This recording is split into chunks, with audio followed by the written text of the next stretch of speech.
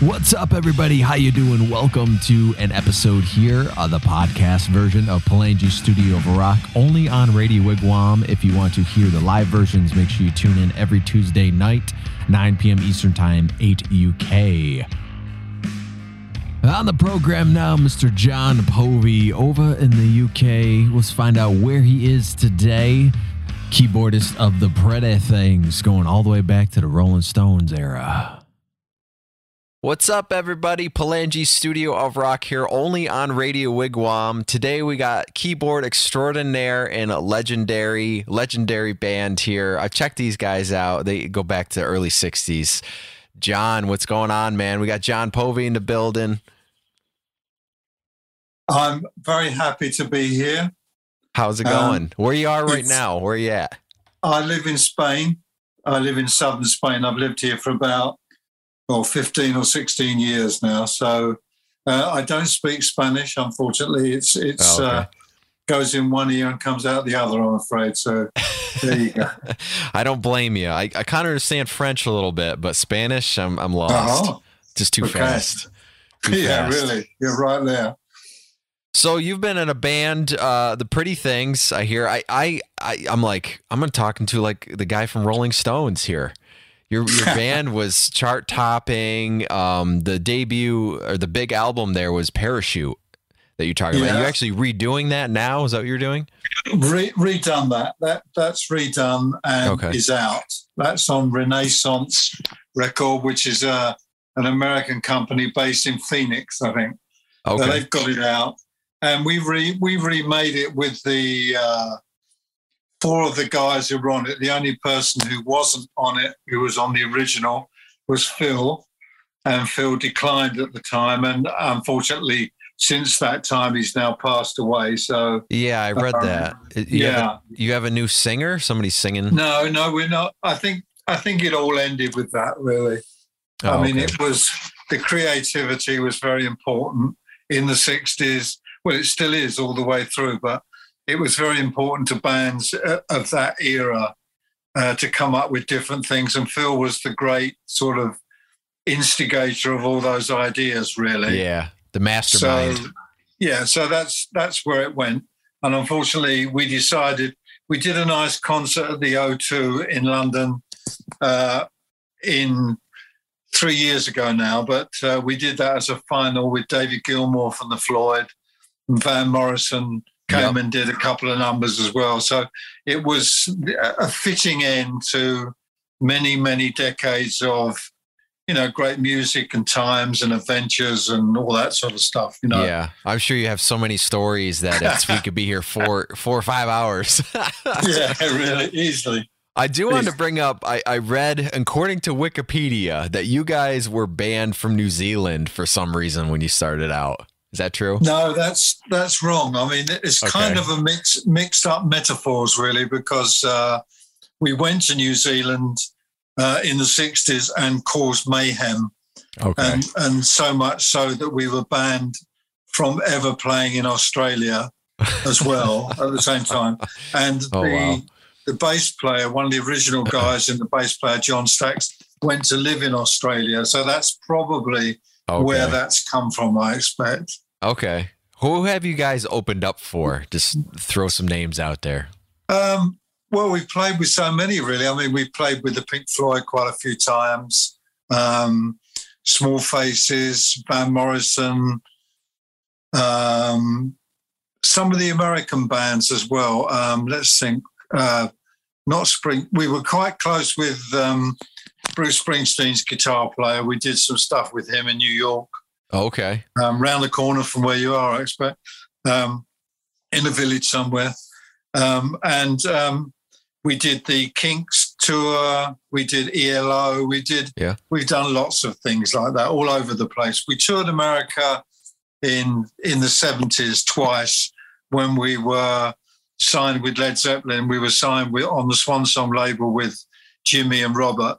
I read that. We were due to play a big concert with them with Joe Walsh. And unfortunately what happened was that Robert was in Greece and had a car crash And yeah. that killed that gig. I think it would have made a big difference to the Pretty Things in America had we played that one, because it was 100,000, 120,000 seater. We played at the Isle of Wight Festival in 1970 with The Who, Jimi Hendrix, Bob Dylan, and all that, and there was 150,000 people at that gig. Wow. So, what's that like being on stage? They say you can feel the wave, like if they yell, you can feel it. Well, we played at 3:00 in the afternoon. Okay. And it was a beautiful day, but it was very strange to walk out on stage and just see that sea of faces going back as far as you could. Yeah. And then when you finished a song, you get the first sort of 100 people, 100 rows, if you like, clapping, and then it would go back and back and back and back and back and back and back. Wow, so it's almost like an echo effect on stage. It was I never really thought strange. of that. Where it's very strange to reach, and it was in the days before kind of pyrotechnics and lots of sort of video effects and all that sort of stuff. Well, focus was on the music. Not all. It was about what you were playing, stuff. Really. Yeah. Do you play yourself? Are you a player? I do, yeah. I've been a rock artist for, since before 2010. So I've been releasing music since then. You look too young, and there's no lines on your face. What's going on? I live a very clean life, as I tell everybody. No drama, no stress. You look like that, actually. You look very kind of unstressed guy, very laid back. It's cool. Yeah, I'm actually in my early 30s now, and people can't believe it. They're like, "What the hell? My God, you're almost finished. You're almost finished." No way, man. I'm just starting. Good lad. Especially since COVID. It's 3 years of absolutely like nothing. I know, it's really been weird. I feel like weird. Everything's just restarting for me. I teach guitar lessons, and we got the studio back up and certain things. So it's almost like restarting all over again. It's so weird, at the same time. Yeah, I know. I mean, I've been working on a solo album and a book for the last couple of years, and I managed to do some recording before COVID started in the UK. Yeah, and then I took the songs back to here, and I work on a computer like a lot of people do with Pro Tools. Yeah. And then kind of got into a mixing stage now. So I'm hoping to get that out this year as well, Pat. Who knows? Little plug for me there, but I don't know. It depends on a lot of factors. The music business is not what it was 20 years ago. I mean, it's just changed out of all recognition, really. It's very difficult to get something away.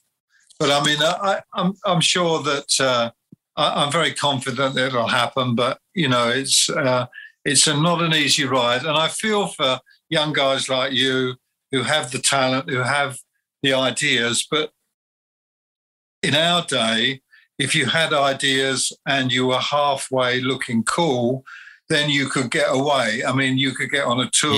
Yeah. You could get on the TV. You send your song to the radio, and they'd pick it up, and all of a sudden, there'd be 10 radio stations playing it, or there's like this, this effect. Nowadays, it's not anything like that. No, I know. It's very difficult. You can't get played on FM at all. I barely can get on a local show. It's so, I don't know, and I blame it on the industry. It's changed so much, and I think they just kind of let it go in a direction that's, I don't know. There's no CDs anymore, and that kind of stuff. It's tough.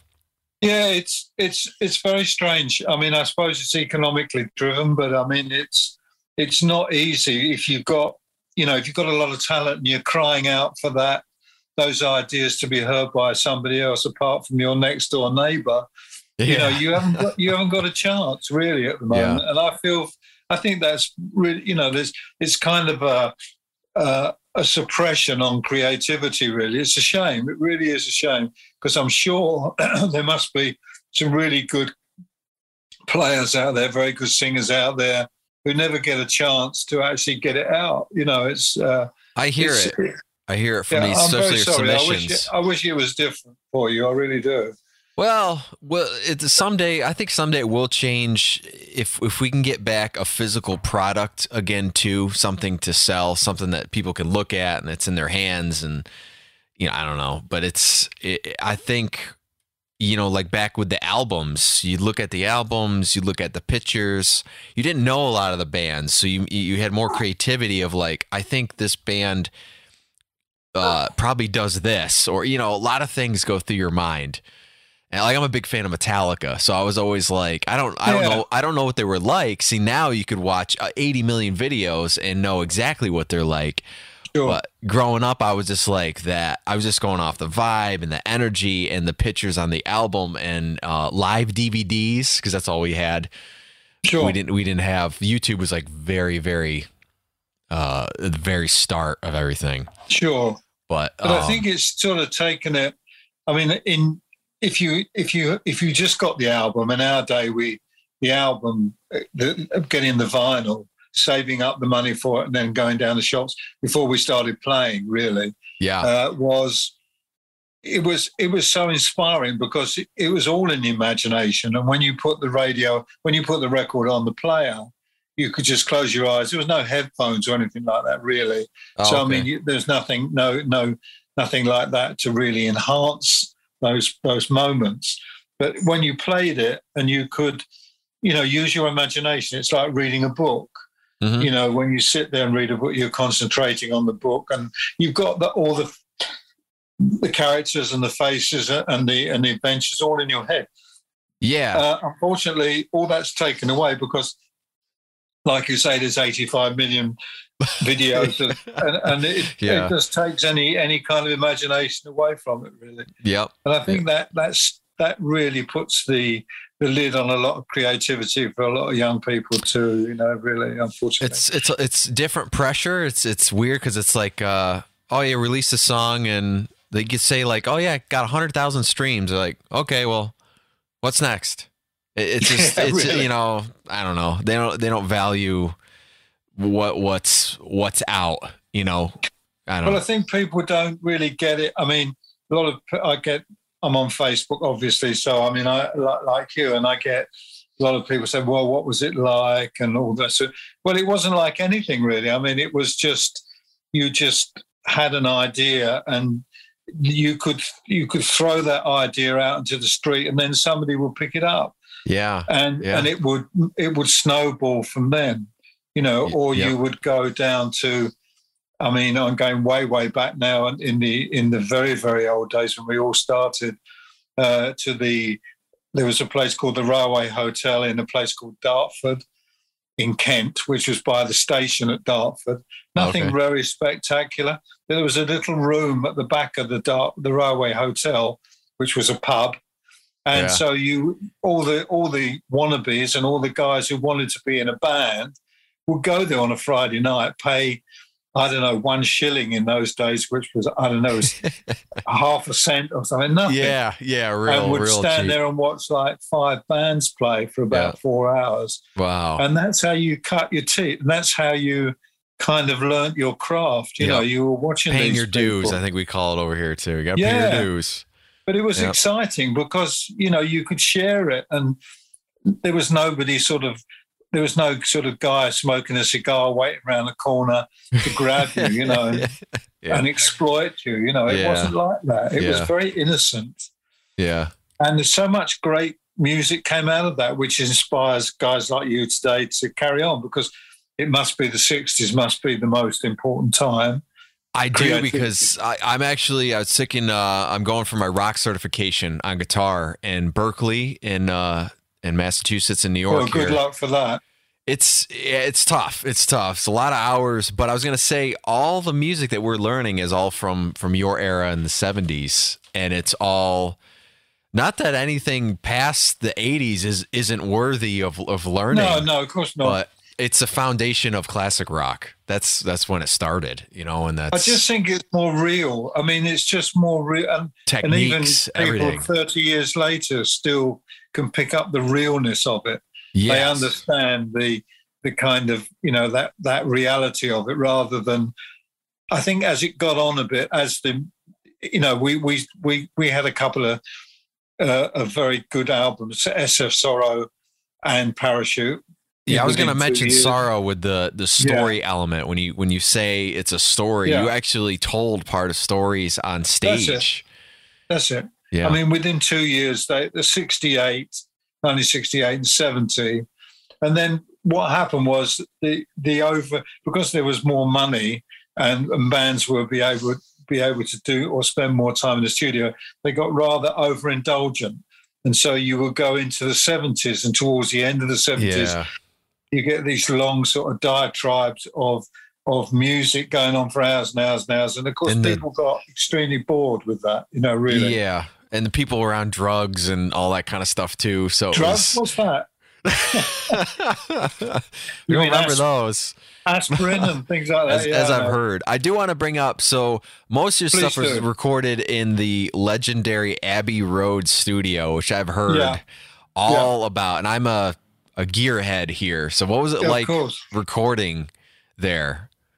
Well, once again, it was sort of like when you were touring, you would always run into bands 4:00 in the morning somewhere on a motorway, on a freeway somewhere, and you would run into the Stones, or you would run into all these other bands around the Kinks or whatever, run into all those bands and doing the same thing in Abbey Road.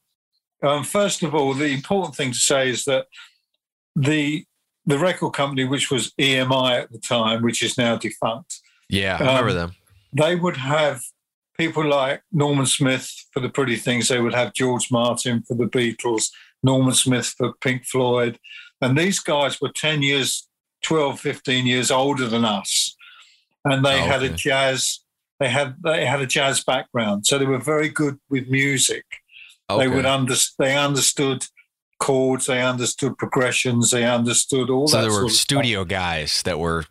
Yeah, but they realised very early on that what was going on with the younger guys, and the younger guys who were coming in, like the Beatles, like a lot of Liverpool bands at the time, and the Floyd and people like that, were quite good. I mean, quite creative, but only limited in the terms of the way they could put chords together or make progressions together or changes in a song. Yeah. So when you went into Abbey Road, first of all, it was like walking into a sweet shop where you've got all these wonderful things to eat and drink, because they had all the Hammonds and Bosendorfer Steinway pianos and harpsichords, and the whole place was full up with all this stuff. And you go, oh my God, look at this!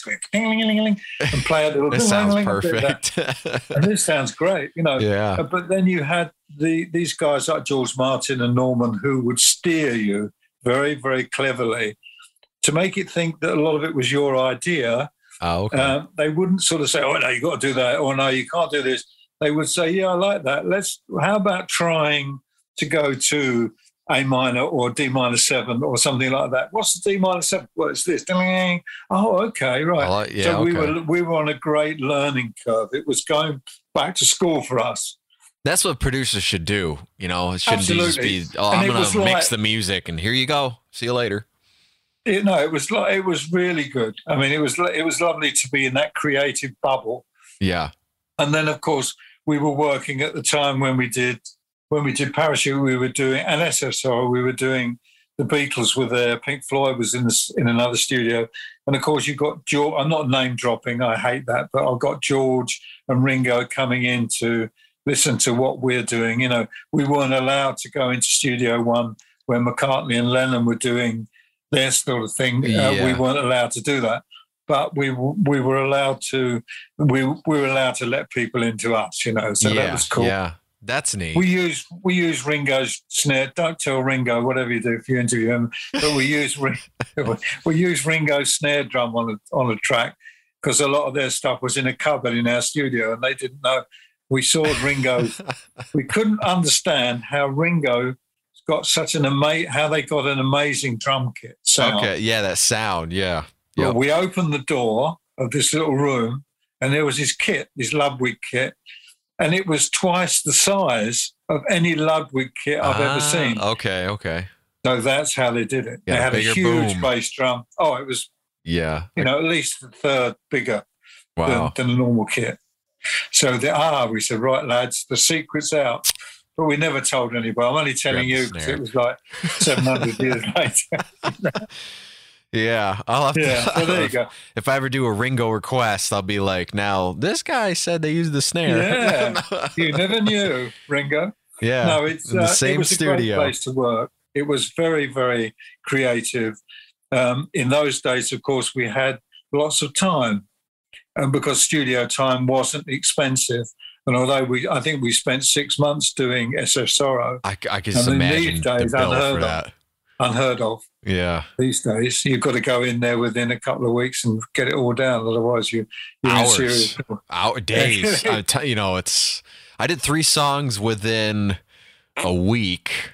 Realistically, now I'd probably have to do 5 songs within a week or something like that. One a day, pretty much. It's a shame because we would, going back to that, we would take we purposely, once we understood where we were and what it could do for us, we purposely then only had a very rough, basic idea of a song. We wouldn't come in with a finished song. So it would be, it becomes... The band will get together. Yeah. Where it's now, it's very much of, you got to have the structure. Everything's there. You're just there to record the idea. Yeah. Pretty much. Well, I think that's the difference. To be honest with you, looking at it still, the difference between then and now is that you had time. Yeah. And you didn't have to worry about so you could create the song in the studio and then put it down straight away. And I think they sound like that as well. The songs sound as though it's a band playing it rather than a load of guys playing different instruments. Yep. That's the difference for me. Yep. And the parts are so fine-tuned that they're professional after, 30 years of playing the song. We've only played this maybe twice. Exactly. And you can hear the raw talent come out. And Yeah. Right. So it had that sort of, like you say, it has that air of newness about it for you as well. Fresh. For all of you, so. I try to do that in what I'm doing in the digital world. I try not to, say, rehearse the song 20 times or something like that, and then finally lay down a guitar part. It's pretty much, maybe once, 2 times or something like that, and then finally do the actual thing. You know what I mean? I think you have to leave it. I think it's nice to have that ability to be able to let it kind of evolve a little bit, but evolve with all of you. Yeah. Yep. And I on the show too, I like to talk about the audio stuff. And when I have people over, I always tell them too, don't be stuck on that chord. Just because it's, like you said, D minor, whatever it is, something else might be really cool in the place of it. And don't kind of pigeonhole yourself in something that could hurt your idea. Just try it, go with it, see where it goes, evolve with it. Yeah, I mean, I find there's two, for me, I'm not being critical because we live in different worlds and we've gone, some of us have gone through much more of the world, some of us are just starting out. But I find that with a lot of stuff that it's kind of, people send me stuff, would I tell them what I think, and I'm a kind guy, I'm not a horrible bloke, so I try and be constructive. Yeah. And say, well, look, the dynamic's gone. I can't really hear the lyrics. So what's the point? You kind of get caught in the technology rather. I mean, the technology is amazing. I mean, we recorded Parachute Revisited, this album that we've got out now. And that was all done on Pro Tools and mixed on Pro Tools. It's amazing. I mean, you've got the world at your fingertips. You can sit down there with a MIDI keyboard and you've got the world. And it's instant and it's fantastic. But you can get reliant on that too much. You become reliant on the technique. The technology begins to overshadow the too many options. The tune itself. Yeah. And to me, in our day, we were always told by all the managers, whoever managed us, make sure it's a strong song. If it's a strong song, everything else is easy. Yeah. If it's a kind of rough idea, it doesn't sound that great, but you want to make it sound great with all the technology. It won't last. Yeah. Yep. Comes out sterile. Like, I know you're talking about. Yeah. There you go. So you, I was going to say, all the bands that you've said you recorded and played with and stuff, I can hear that all in your music. And I was going to bring that up because I wrote down all these different bands and you've said almost all of them. The only one was The Doors. I don't know if you ever were kind of like them or... No, I watched them. Okay. We used to play at a place in London in the 60s called the Roundhouse. Okay. And the Roundhouse was in a place called Chalk Farm in North London. And it would open on a Sunday only. And it would open up at 11 o'clock in the morning. And it would go right the way through to 11 o'clock at night. And they had all the bands, a lot of American bands there. Okay. The Byrds, The Doors, for instance, came in and played there. And we used to go because it was you could go through the door.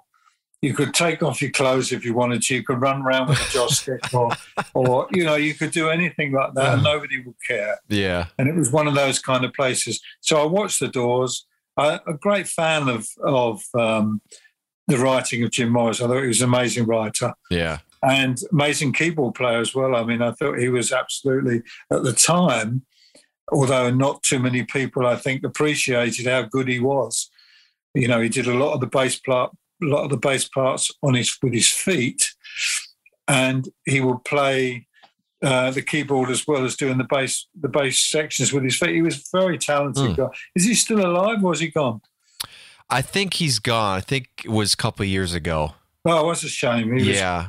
Zelensky, what was his name? Zelensky? No, I can't think. I believe so, because I seen an interview with him. I think this was 2018, so somewhere around there. And as soon as he did that, I heard something happened afterwards. No, it's a shame because they were great. There was some lovely keyboard stuff on he was stuff. Really, because he's like, we didn't have a bass player, so I didn't know that. So he played both parts at the same time. They didn't really even have a guitar player for a lot of songs. I was like, the drummer and a singer and a keyboardist. I was like, how do you do that? Well, I think the emptiness of their records was the key to their success, to be honest with you. It wasn't filled up with a dozen acoustics being played, and 14 lead guitarists playing away. It wasn't even on time, a lot of stuff. No. There was this space and you'd hear like him shout. You know what I mean? And then it goes into something. Oi! Yeah. Change now. All right. The songwriting was so good. I mean, Light My Fire must be one of the classics of all time as a song. Yeah. Oh, yeah. I mean, really. It's very catchy. Yeah. Yep. So we saw them at the Roundhouse and amongst all others, and it was the best place to see them because it just fitted in with the moment where we were, where we were really. It's funny because a lot of people say like when they're writing the hit songs, the ones that we all know now, they weren't even thinking about that. Some of them they're like, well, that was going to be the last song on the record, or wasn't even going to make it. Exactly. Because I remember him saying something about that, and he's like, "Riders on the Storm," and he's like, "This is terrible." I was like, oh, really? Some old interview, and I was like, he goes, "You just never know," or something. He's sitting back. Well, you just never know. Well, that's my point about the creativity of places like Abbey Road, where you were allowed as a band to, to find your way through the song really, and to make it work. Yeah, which you don't get, like you rightly say, you get a few hours to. I think what you do these days is you rehearse it till it's kind of dead, really, and then you go in and record it. Yeah. You make sure everything's all together. Yeah, you squeeze the life out of it, I think, and then you go and record it, which is where we never did that. I mean, and I think that's like you rightly say, that's the difference between then and now. But then was a very different time. There was no mobile phones. There was no computers. Oh yeah. If you wanted to call your girlfriend, you had to stand in the freezing cold by a phone box and wait for this guy to come out who'd been on his phone. The Superman telephone booth. Well, that's it. It was like that. But in a way, you valued those. For me, and I know I'm much older and I've been through all that, but I mean, it's just that you kind of valued it more because you had to really try. For instance, when you were playing live on stage, there was nothing to support you. There was just really crummy PA and maybe a couple the sound of systems weren't that great back then. No, I can say that. They might have been huge. You're like, well, they were huge, but they didn't really sound No, good. they didn't sound that great. Yeah. So you had, and there were no lasers or anything like that, and no video screen. There was smoke though. There's fog and real smoke. Yeah, you had a what was it? What was that thing we used to use? A strobe light. Yeah. Yep. You ever seen the strobe light? Yeah. Yeah. So we had that, but that was it. And so you had to play. You just had to play to get the audience to like it and to get off on it. You had to actually deliver something from the stage. Yeah. You couldn't rely on all these cameras and stuff and lights and lasers flicking on and off, That's a difference. And you have to feel like you're polished. You got to feel like you're on your game every time. There's, like you're saying, there's no spot of just kind of having fun and exploring and doing kind of your own thing, And I think and even the bands, like I listen to, I don't know if you know a lot of these, like Creed and Godsmack, like some of the 90s hard rock kind of bands, their first records were very raw. And then they get really polished and the numbers go down. Not that it's not bad, it's not bad or anything. It's just, we like that. Wow, this sounds real. This sounds raw. Yeah, I think you lose that kind of core of it, I think. Yeah. And you can understand why it does get polished, because somebody says, your manager says, well, guys, it's got to, for you and the record company, you got to want to polish. So, so you've kind of lost that control that you had over it, really. Yeah. So we got a few minutes here. I want to thank everybody for tuning in here on the audio side and on the video side. Hello, we're on YouTube and all the other platforms going on. We will be by the time you see this. I appreciate you having on here. I love these old stories and stuff like. If to me, because I was, that was way before my time. But I'm very old school, and I don't text all the time and that kind of stuff. I know technology, but I wish I could have grown up. I don't even in the 80s or something like that. And I feel like I would have been way farther than I am now. Or just got along with everybody better. Yeah, I'm sure you're right. But I'm sure you're right that the cap has kind of been put on your head. This is the cap you've got to wear. But I mean, sometime along the line, as you get a bit older, you can take that cap off and throw it in the bin and put your own cap on. I think that will happen, like you say. I think there's a moment that this will change. Yeah, I know what you're talking about. Everyone out there, don't get discouraged either. I know we play a lot of indie artists, and we'll play you guys all the time and keep. It's important though for you guys out there to know you have to keep pushing. Sometimes you got to remind all of us to do things because there's a lot of things going on. That's one of the main things. I think it's a shame that it's more difficult for you. It was not that the finding the songs is never easy. But once we've found the songs, we could then easily share them with somebody else. These days, it's not so easy. Yeah. So, but out of that, all I can say is that out of that will become the harder it is initially, the more worthwhile. Once it does break, the more worthwhile it is anyway, because you put that effort into it. Yep. You get that payoff. Do all those young guys out there who are sitting there with their chords. Don't be frightened. Do whatever comes into your head. Put it down. We always found that the first cut or the first take of something lyrically and also in terms of a lyric line was always the best. So we would always record, even if it was just on a little tiny recorder, we would just get that idea down. Yeah. You could change the lyrics and everything later on, but sometimes that first pass is the best. Yes, so I know you're talking about. Guys. Yep. First pass is the best. Yep. From Jon Povey. There you go. Before we go, one thing I wanted to ask you is keyboard wise, what are you using for models and stuff as of right now? We have about 4 minutes. What you mean as players? Yeah, as players. What do you play right now? I have to say I was never really one of those players who was a kind of virtuoso player. Okay. I would love to listen to some of the keyboard stuff that George Martin played on the Beatles recordings.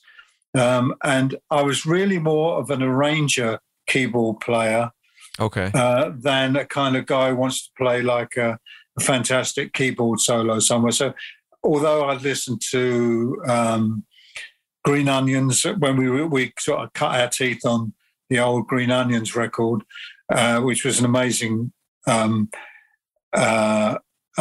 sounding organ Hammond, but we never used a Hammond really that much on stage. We would use, earlier on, we used some old sort of Vox Continental thing which screeched and made terrible noises, but we liked it. Yeah, fit it. Well, I was going to say your music has more of a, even though it's in that era, it has early hard rock roots. Like I'm hearing certain phrases and stuff in there that remind me like Judas Priest or something a little bit that they would do in that realm of like the Miners and stuff. And I was like, that's neat, because I never heard that in Led Zeppelin, but I did hear that in a lot of your live stuff in the 70s when there's some of the videos I watched. Yeah. It was blues originally. I mean, like all the white bands out of the UK were blues. The ones who wanted to be was blues orientated. Yeah. And Dick Taylor was a great blues advocate, along with, I mean, they all went to school together anyway. Keith Richards and Dick and Jagger, they all went to the same school. But David Bowie was 2 years earlier, but he always went to the same school as well. So there was a lot of sharing went on. There was no egos really left all egos were left at the door. Yeah. And there was a kind of collective love of blues music. But then, I was trained as a classical pianist, so we would add those bits into the blues, really, and that's how it really came about, really. Yeah, do your own thing out there. Well, I appreciate so much for you being on this show here. Thanks, always Frank, awesome. For the opportunity. I wish we had more time. Zoom does this 40-minute thing now, so I'm like, they're going to cut me right off. Any other time you want to chat, about anything, you can always do it with me. I've got no problem at all. As long as I'm still breathing, it's cool. All right. We'll do a follow-up here with some stuff. All right. I appreciate it. Everybody out there, only here on Radio Wigwam, we are streaming, and make sure you see this on YouTube, all the other platforms. We're live Tuesday night, 9 p.m. Eastern time and 8 p.m. UK time. Not sure in Spain what time that is, if it's similar or not. But an hour on, 1 hour further. Okay. But when you're in the UK, I was going to say there's a lot of bands in the UK, they start with the word the at that point. I don't know if was just a popular thing to do, but there's a lot of thes out there. So I want to see some new the bands. There you go. You got it. And Wigwam is a very cool show. And thanks very much for putting me on. Anytime, man. I appreciate it. Thanks, guys, so much. I will talk to you all soon. God bless. See you later. What's up, everybody? Thanks for tuning in to the podcast version here of Palangi's Studio of Rock, only on Radio Wigwam. Catch the live shows every Tuesday night, 9 p.m. Eastern Time, 8 UK. Chime in on our social medias and make sure you see any of these video repeat podcasts on YouTube, and go to frankpalangi.com. Appreciate it. Hopefully you guys come back, and I will see you soon.